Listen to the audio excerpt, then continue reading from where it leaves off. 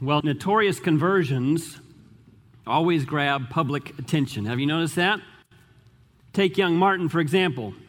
Despite all of his pious attempts to live a pure life, despite the noble intellectual pursuits, despite all of his theological study, night after night, he would still cry out, "Oh Lord, my sin, my sin." As his convictions of sin deepened, he sought by his own works to obtain pardon and peace. He was trying desperately to find some way that he could rest his head on his pillow at night and be at peace. He tried fasting. He tried scourging. He tried everything he knew to do.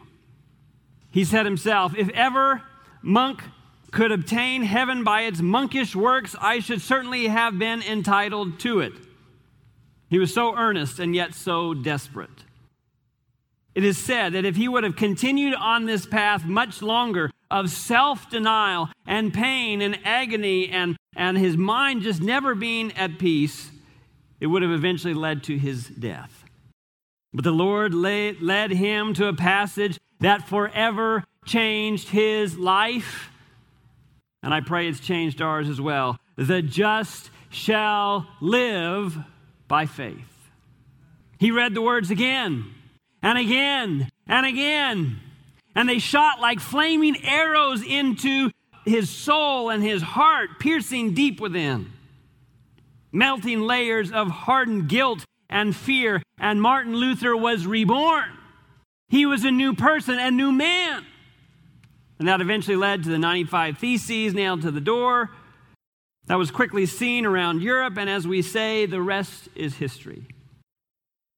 He was a brilliant theologian, an expert in scriptures, yet lived in enmity with God who spoke through them. Can we live there at times? Going through all the motions, knowing the scriptures, but so far from the God of the scriptures. Jim Voss Jr., he was a wiretapper in the 1940s. A very good one at that, the best, some say. He was a master of the art of planting taps and listening into other people's lives to dredge up dirt that he could use as evidence or leverage. Jim started with the LA Police Department, where he helped bust many high publicity crimes and scandals. Then he brought his talents to a private detective agency where he eavesdropped on behalf of such Hollywood legends as Mickey Rooney and others. Eventually, Jim's particular set of skills caught the eye of notorious crime boss Mickey Cohen. He had worked with Al Capone and others, and now was considered the king of crime in L.A. And when Cohen discovered that Voss had bugged his house for the LAPD, he could have killed him, but he chose not to. Instead, he hired him to spy on the cops.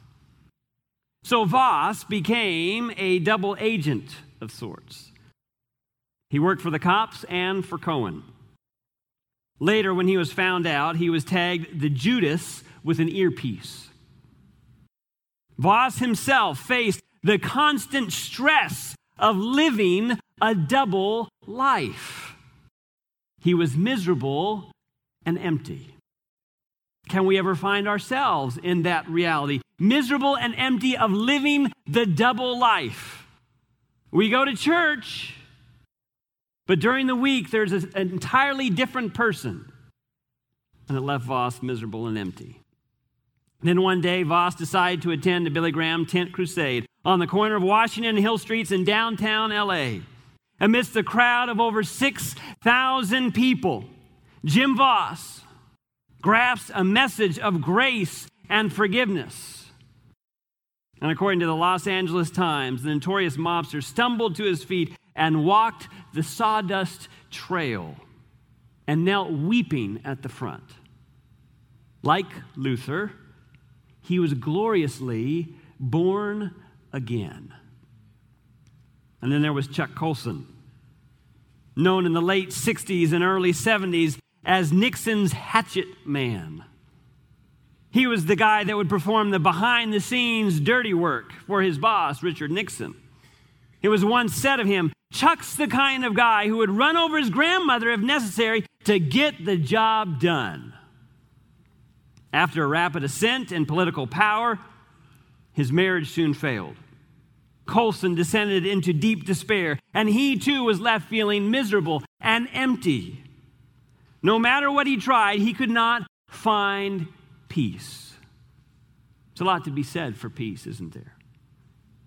He eventually wrote a book entitled Born Again, and he describes that by 1972, he began to buckle. Nixon was calling him into the Oval Office at all hours of the night, and seeing the writing on the wall, Colson resigned as special counsel to the president, longing to retreat into private life and just disappear from it all. But the Watergate scandal only tightened. Then in the summer of 1973, he was visiting an old friend, Tom Phillips. Here they are pictured years later. Tom brought up spiritual things, confronted his pride, and presented the gospel message. That led to reading and studying together. And later that summer, his friend Tom asked if he could pray with Chuck. After that prayer, Chuck stumbled to his car, and he found himself sitting there in the driveway of his friend. The lights on the house went out. He was all alone, and he finally broke down into a flood of emotion and tears. Others closely connected with Chuck tried to convince those in politics that Chuck was a changed man, that he too had been born again.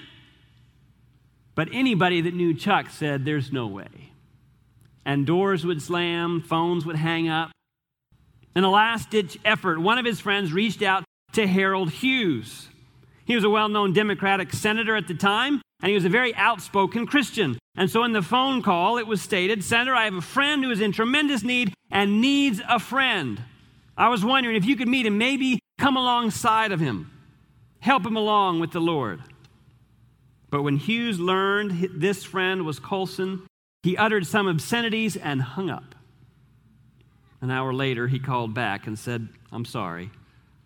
He admitted to being a poor representative of Christ and said he'd be happy to meet him, but we'd have to meet far outside of D.C., way out in the country, at 11 o'clock at night. Hughes was very skeptical.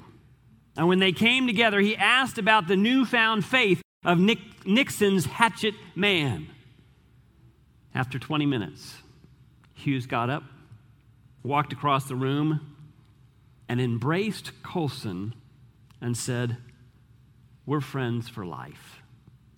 Another glorious conversion of what I think we could say was a notorious sinner. Even within our own denomination, Dwayne Lemon was a professional hip-hop dancer and once got into a bar fight with another hip-hop singer. Doug Batchelor lived in a cave naked. David Ashrick had purple-haired punk rocker. He was an atheist. Clifford Goldstein lived in a kibbutz and heckled Christians in the street. Sebastian Braxton went to prison. It happens all the time. From dogmatic atheists to determined agnostics to bright young physicians to coaches and athletes, from musicians and criminals. People around the world have responded to the everlasting gospel, and their lives have been transformed. But when it's someone from the public eye, people are either amazed or they're skeptical. Was Jim Voss really converted? Did Colson really have a change of heart? What's his angle? And could it happen that fast? You know what I think our problem is often? We confuse conversion with maturity. Now we know that if they are truly converted, maturity will come. It has to. But it takes time.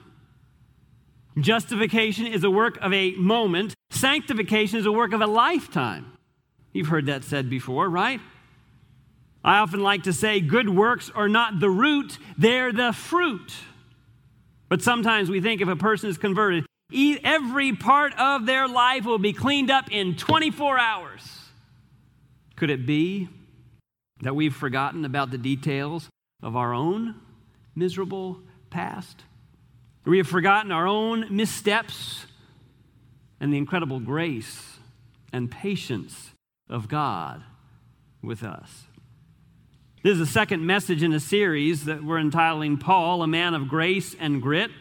And we're just here on the front end of this. Last time, we looked at an element, and really we're not talking about Paul just yet. We're still talking about Saul. But 2 weeks ago, we saw how our first introduction of Saul in Scripture is brutal and it's bloody.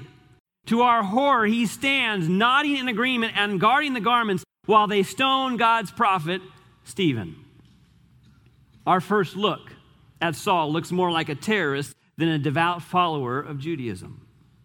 Yet we cannot talk about amazing conversion stories and not include the conversion of Saul of Tarsus.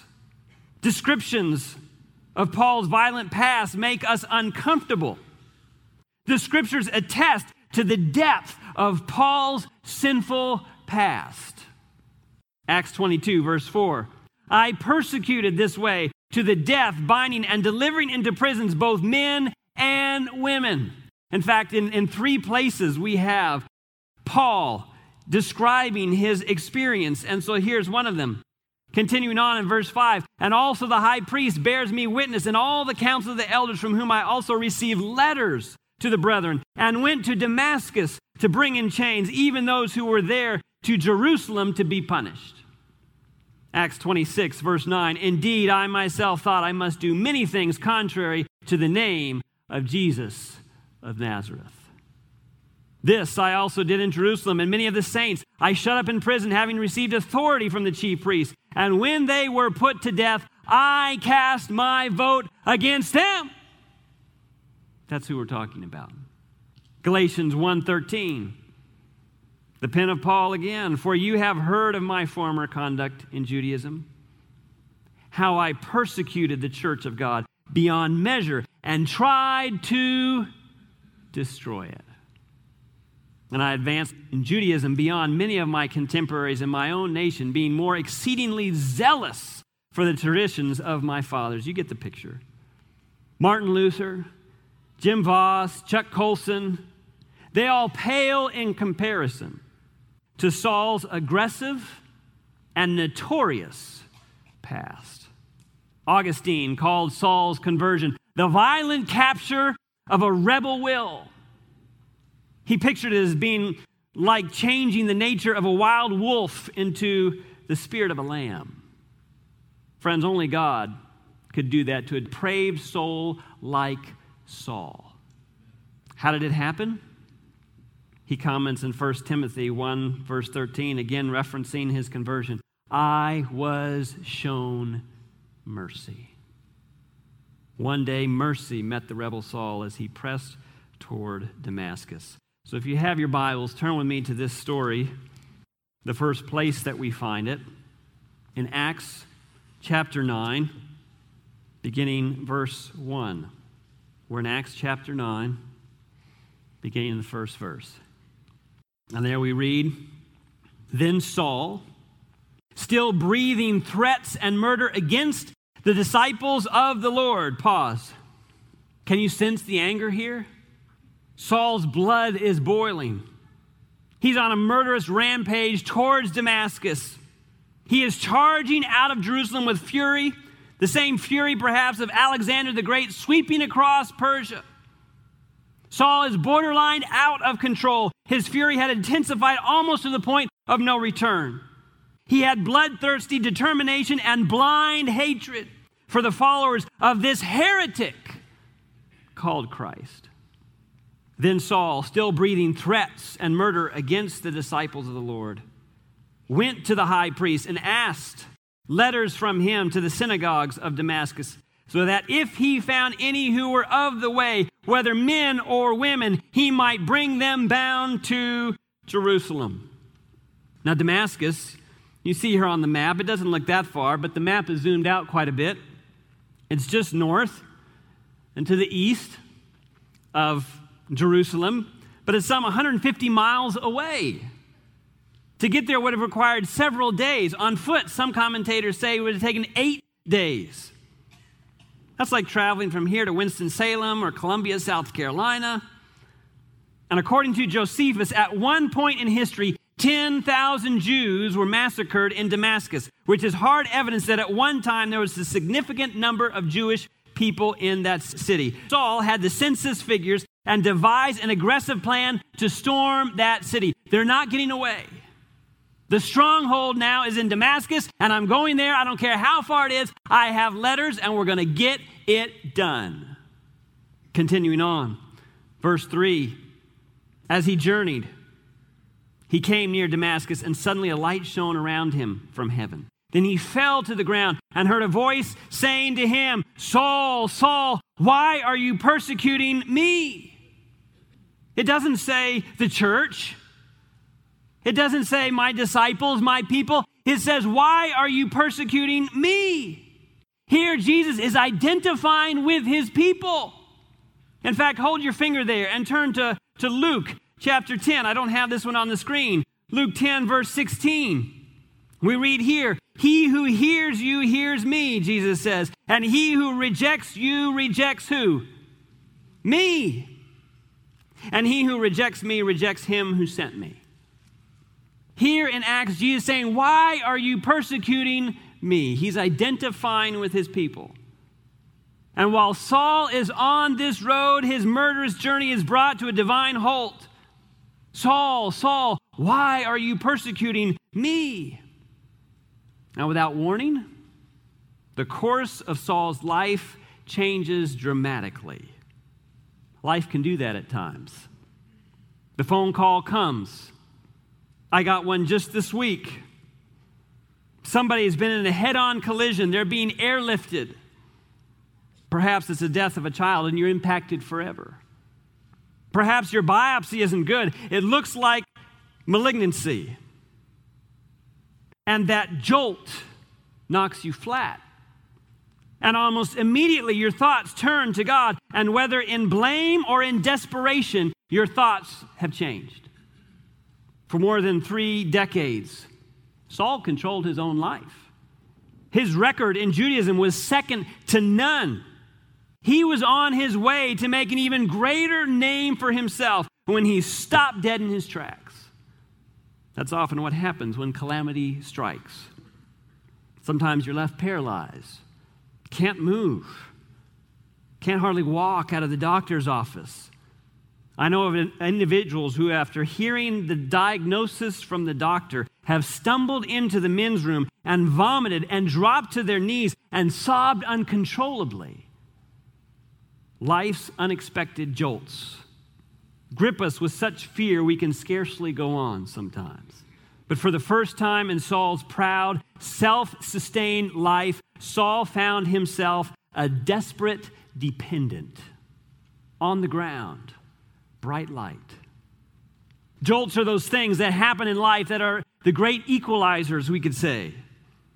Pastor Hyman at times likes to make up words. One word he's made up is solutionistic. It's the idea that someone always has a solution to a problem. Oh, you just do this and solve and go over here and you do that and done and taken care of. Solutionistic. But with the jolts in life, when they come, there is no human solution. No amount of money, no pill, no contact, nothing and nobody can bail you out. But it's in those moments that you find there's no place else to turn, that we often look up. Perhaps it's in those moments that we hear the voice of God.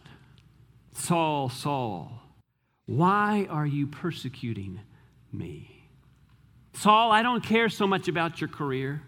I don't care about your popularity. I don't care about all of these other things that you care about at this moment. I care about you and what you're doing to my people. Saul, Saul, why are you persecuting me? Saul had convinced himself that he was persecuting people of a cultic following of a false Messiah. Instead, he discovered that the true object of his vile brutality was Christ himself. And in a moment, his boldness vanished. And don't miss the obvious fact. The Lord knew him by name. He knew every hair on his head. He knew every vicious thought, every poisonous motive. The Lord knew everything about him. And then in verse 5, and he, Saul, said, "Who are you, Lord?" Then the Lord said, "I am Jesus, whom you are persecuting." I imagine there were seconds of deafening silence. Could this be? Had he been wrong? Now, the word he uses there for Lord is really, it's better translated as sir. So he's not really at the point where he recognizes yet. He's simply saying, "Who are you, sir? Who is this? What is going on?" And the Lord says, "I am Jesus, whom you are persecuting." Could this be? Had he been wrong? Was all this, have I been? Does this mean? And in the moment, I believe in that moment, his rebel will is captured. His journey reversed directions. His mind did a turnaround that would ultimately transform him from the inside out. I mean, that's the essence of genuine repentance, isn't it? The mind does a turnaround. That's what repentance means, to turn around, to make an about face. I was going that way, but I've completely changed directions. Now I'm going this way. Saul thought Christ was dead. Now he's convinced beyond a shadow of a doubt that Jesus was alive. And to finish the verse, "I am Jesus whom you are persecuting. It is hard for you to kick against the goads." I imagine most of you are aware that goads are like prodding sticks. It's a simple stick you sharpen on one end, and to kick in rebellion would cause greater pain from the prodding stick. So the word implies Jesus is in pursuit of Saul. Often we think of Saul's conversion as sudden, almost violent encounter with Christ. But based on this expression, I believe the Lord had been working on Saul for years. It is hard for you to kick against the goads. We could say the pricks. And how was it hard for him to kick against the goads or the pricks? Well, one, I believe there was the goad of Jesus' life and words. I believe the words and works of Jesus haunted the zealous Pharisee, because I believe it's very likely that Saul had heard Jesus teach and preach in public places. And as much as he tried to put off the ministry of Jesus as the work of the devil himself, I imagine there was this prodding. What if this is true? And he couldn't put that thought to bed. Secondly, I think there was the goad of Stephen's peaceful death. Saul probably never fully recovered from the mental image of Stephen's death, his stoning. In fact, it probably later in life inspired his own death. And it wasn't just what Stephen said, but it was the way that he died that haunted him. No screaming, no pitiful pleading for mercy, no cursing, no recanting of his faith. Instead, his face shone like the face of an angel, it says. And he prayed. He prayed. Don't hold this charge against them, Father, for they don't know what they are doing.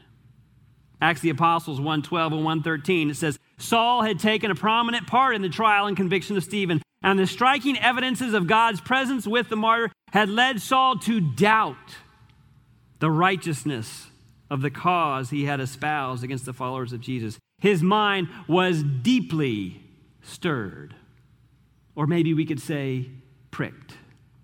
In his perplexity, he appealed to those whose wisdom and judgment he had full confidence. The arguments of the priests and rulers finally convinced him that Stephen was a blasphemer, that Christ, whom the martyred disciple had preached, was an impostor, and that those ministering in the holy office must be right. He talked to the who's who, and he was able to try and silence the voice and convince himself, no, this guy's a heretic. But somehow in the quiet moments of the day, it would come back. Are you sure? Not without severe trial did Saul come to this conclusion. But in the end, his education, prejudice, his respect for his former teachers, and his pride of popularity braced him to rebel against the voice of conscience and the grace of God. Friends, there is such thing as a conscience. It's called the Holy Spirit, and he pricks us for our own good and says, this is not best for you. Leave this alone. Don't go there. Don't do that. Yet sadly, to our own detriment, we become very good at quieting the voice of the Holy Spirit. We callous parts of our bodies so well that we don't feel the pricks anymore. And that was Saul. But the Holy Spirit wasn't giving up. Kept trying, kept trying, kept trying. As Jesus said, it is hard for you to kick against the goads. I think there was also the goad of Christians' courageous faith. Certainly Saul was confronted with the courage of his prisoners. Though some may have given up their faith, the vast majority would stand firm in their allegiance to their master, to Christ, and their undaunted courage in the face of certain death must have goaded Saul. What do they have that they're willing to die over, and they have such peace in the process? I don't imagine Saul could simply put these out of his mind. And thus, the amazing capture of the rebel will. And last, the goad of seeing the risen Savior. You might say, well, wait a minute. But what does the voice say? I am Jesus whom you are persecuting. It is hard for you to kick against the goads. If we look at 1 Corinthians 9, verse 1, again, a letter written by Paul. He says, am I not free? Am I not an apostle? Have I not seen Jesus our Lord? Are you not the result of my work in the Lord? Simple question, what's an apostle? An apostle is one directly sent by the risen Jesus to preach the gospel. How could Paul claim this? Because he saw Jesus on the road to Damascus. He recognized him, and it cut him to his core. I know that face. I know that man. I even know that voice. Saul, Saul, calls him by name. Why are you persecuting me? And it turns his life upside down. Friends, when we are confronted with Jesus, everything changes. Again, Acts of the Apostles, in this glorious being, the light that shone, if you will, who stood before him, he saw the crucified one. Upon the soul of the stricken Jew, the image of the Savior's countenance was imprinted forever. Saul never forgot the face that he saw on the Damascus road, the face of the one that he hated so much, the face of the heretic that now says, Saul, Saul, why are you persecuting me? The words spoken struck home to his heart with appalling force. In the darkened chambers of his mind, there poured a flood of light, revealing the ignorance and error of his former life and his present need of the enlightenment of the Holy Spirit. And in that hour of heavenly illumination, Saul's mind acted with remarkable rapidity. The prophetic records of Holy Writ were open to his understanding. He saw the rejection of Jesus by the Jews. His crucifixion, his resurrection, his ascension had been foretold by the prophets and proved him to be the promised Messiah. He had an aha moment. This was the Messiah. This was the Jesus of Nazareth. This was the Savior. And I have been working against the Son of God. So rightfully so, verse 6.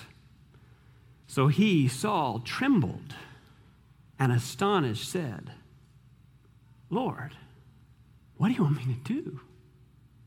I mean, you know, I can't hide anything from you. You know my past. You know my background. You know it all. Lord, what do you want me to do? I can't just click my heels and make it all go away. I have some serious stuff to pay for. What do I do now? Friends, it might seem like a point of weakness, but this is the first time we see Saul in a point of strength, saying, what do I do? Because Saul has come to the point of surrender. His direction, his plans, his purpose has all changed because he saw Jesus. And he responds the only way he knows how to respond. Lord, what do you want me to do? It's not about me anymore. What do you want? I imagine there's someone here who's always been prone to being solutionistic. You've always had all the answers. You've enjoyed success and accolades, but maybe you felt a jolt in life. Maybe it's a diagnosis, a loss, a tragedy, something beyond your control, and it served as a wake-up call. And perhaps for the first time in your experience, you find yourselves desperately dependent. And in that moment, you have seen more clearly that you have been living in opposition to God. Perhaps like Saul, everything looks good on the outside. I mean, Saul had full support of church leadership. He was brilliant, well-connected, passionate, committed. But the reality was Saul was living in opposition to God. And God sent many things to work on his heart and caused him to think, caused him to be unsettled, to draw him to the truth. I believe the Holy Spirit brought the words of Jesus to his mind. I believe the Holy Spirit brought the persecution of Stephen to his mind. I believe the Holy Spirit brought the courageous Christians to his mind. And now Jesus knows the timing was right. And in that faithful day, God arrested his attention on the road to Damascus. And perhaps someone here is having a similar experience. Everything on the outside looks good. But there's this uneasiness, this gnawing, this lack of peace. There's been a growing doubt as to your path and direction in life. And perhaps this morning the Holy Spirit has arrested your attention and you can't keep pushing him away. You can't kick against the pricks. And maybe like Saul, you're asking, Lord, what do I do? Perhaps you feel Jesus calling you by name. John, John, Sarah, Sarah, whatever your name is. Why are you running from me? You think in money you will find contentment. You won't. You think in success you'll find fulfillment. You won't. You think in entertainment you'll find joy, but you won't. You think you can medicate the pain through drugs or alcohol, but you can't. And some of you know it to be true because you tried it all and it doesn't work. Friends, the reality is in Christ alone is contentment, period, full stop. In Christ alone is peace. In Christ alone is joy. In Christ alone is purpose and meaning. In Christ alone there is hope. And I believe Jesus this morning is calling you out of darkness into his marvelous light. This morning Jesus is offering you something better. This morning Jesus is calling you by name. And perhaps this morning you're tired of running. You're tired of kicking against the goads of your conscience, the goads of the Holy Spirit, the goads of your upbringing perhaps. And in your own heart of hearts, you long to come home. In a moment, I'm going to make a call. But rest assured, the devil will be quick to come in and remind you of your past, maybe your present, your wicked thoughts, your bad deeds, your addictions, your shame. Friends, Saul was there. In fact, we can read his own account. Turn with me to Ephesians chapter 2, first 5 verses. All of chapter 2 is great, but we're just going to do the first 5 verses. Ephesians chapter 2, beginning verse 1. And there we read, "And you he made alive who were dead in trespasses and sins, in which you once walked according to the course of this world, according to the prince of the power of the air." It's the devil, by the way. "The spirit who now works in the sons of disobedience, among whom also we all once conducted ourselves in the lusts of our flesh, fulfilling the desires of the flesh and of the mind, and were by nature children of wrath, just as the others. But God," circle that, "but God, who is rich in mercy, because of his great love with which he loved us, even when we were dead in trespasses, made us alive together with Christ. By grace you have been saved." Friends, all are dead in trespasses. All have walked according to the course of this world. All have been addicted to the lusts of the flesh and only fulfilling the desires of the mind. And in case anyone here is feeling high and mighty, Paul reminds us we all have been there. We all once conducted ourselves in these ways. And as we've learned last time, no amount or depth of sin in your past can trump the grace of God. Even though your past is soiled, anyone can find a new beginning with God. And I love this part of the verse. You that were dead in trespasses, but verse 4, but God, who is rich in mercy, because of his great love for us when we were dead in our trespasses. Jesus wants to make us alive through Jesus Christ. For by grace we have been saved. The price has been paid. The question now is, are you in Christ? Are you surrendered? Are you in Christ this morning? I imagine for someone in an audience this size, the answer is no. No, I'm not. But maybe there's someone that is honest and says, but I want to be. Maybe your prayer is, I believe. Help my unbelief. Maybe you're simply saying, Lord, what would you have me to do? That prayer, I believe, help my unbelief, we're told that we can't be lost when we utter that prayer. Friends, sanctification is the work of a lifetime, and God promises to help you with that. But justification is the work of a moment. It is in that moment when you surrender everything to Jesus and say like Saul, Lord, what do you want me to do? And you're willing to do whatever he calls you to do. And so this morning, my call has two parts. The first, if you want to surrender everything to Jesus, if you want to say, Jesus, I want to be about your business, not my own. If you want to say, Jesus, today I commit to be yours. If you want to surrender all to him this morning, it's a simple call. Simply stand where you are. Don't stand just because people around you are standing, but if that's what you want to say, Lord, I surrender all, then stand.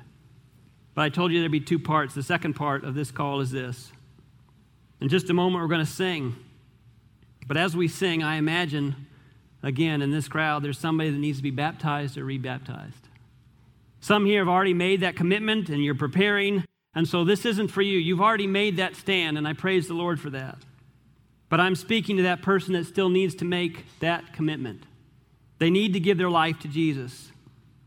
They need to make that decision to turn. In a public way this morning, they need to say, I am choosing Jesus today. I can't kick against the goads any longer. I want to be prepared for baptism or rebaptism.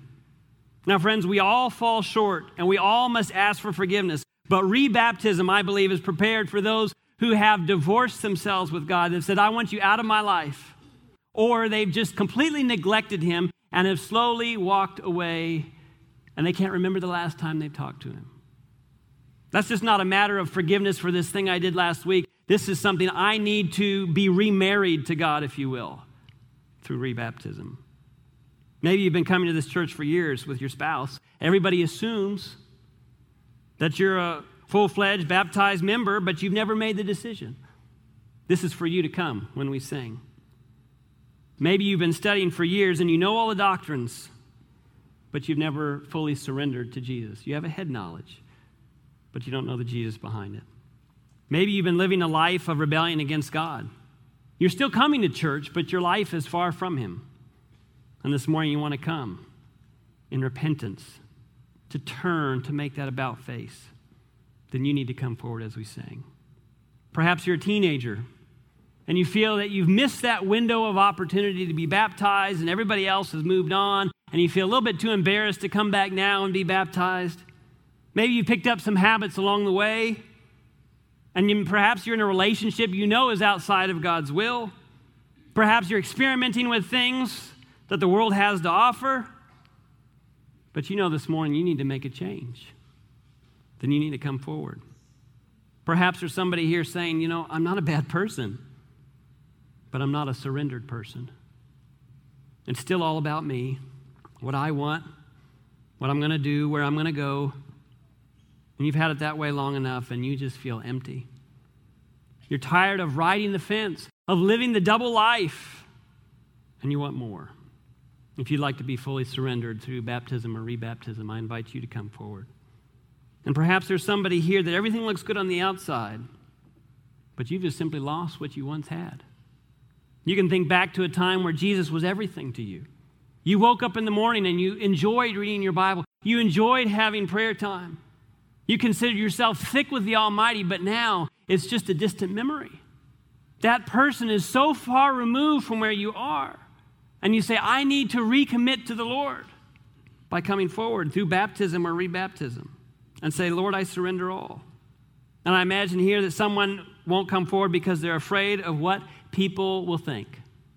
I don't want to be judged. I don't want to be condemned in front of all my peers. I don't want to be found out. But friends, as Paul reminded us in Ephesians 2, verse 3, we all once conducted ourselves in the lusts of the flesh. We're all saved the same way, and it's not by good works. That's the fruit. That's not the root. We're saved by the mercy and grace of Jesus Christ. So what will people think? I like to think they'll say, praise the Lord. That's what they'll think. There's no shame in admitting fault and depending on Jesus Christ. There's no shame in stating before the world that you are a sinner. We all are. There's no shame in recognizing your needs of Jesus' shed blood on your behalf. What is the shame in wanting to become a better person? Where's the shame in saying I need Jesus? Where's the shame in saying I need help? Where's the shame in saying I surrender all? Lord, what do you want me to do? No, the shame is saying I got this. I got this. The shame is in seeking to overcome on your own strength. And this morning we've all stood because we want to surrender all to Jesus, haven't we? That's where we all stand this morning. But if you're in a place in your journey that you know you need to be baptized, rebaptized, I want to give you that opportunity to come forward. It's not about me. If nobody comes forward, that's fine. This is about you and your relationship with Jesus Christ. And I don't want people to say to me at the door today, you didn't give me an opportunity to make a stand for Jesus. So here's your opportunity. Dear Heavenly Father, we are standing here this morning because we want to surrender all. Perhaps we didn't feel that baptism or rebaptism is something that you were calling us to do, and that's fine. But perhaps the Holy Spirit has pricked something within us that we know we need to turn from, that we know we need to give to you, that we need to have the attitude of Saul, who will soon become Paul, that says, Lord, what do you want me to do? And you use this criminal and sinister man to do incredible things for you. Lord, it's hard for us to believe that you could use us, but you do have plans and purposes for us. And they're not plans just to prosper us and give us hope and future. Those are all wonderful things, but they're also plans to help us further your cause, to further your mission, and to bring honor and glory to our Lord and Savior, Jesus Christ.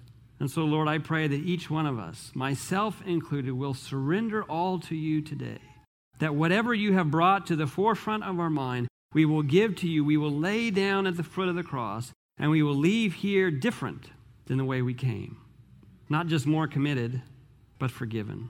Not just feeling better, but feeling inspired.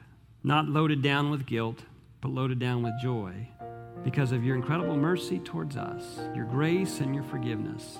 And may that same grace and that same mercy continue to change us into your likeness, we pray in Jesus' name. Amen. This media was brought to you by Audioverse, a website dedicated to spreading God's Word through free sermon audio and much more.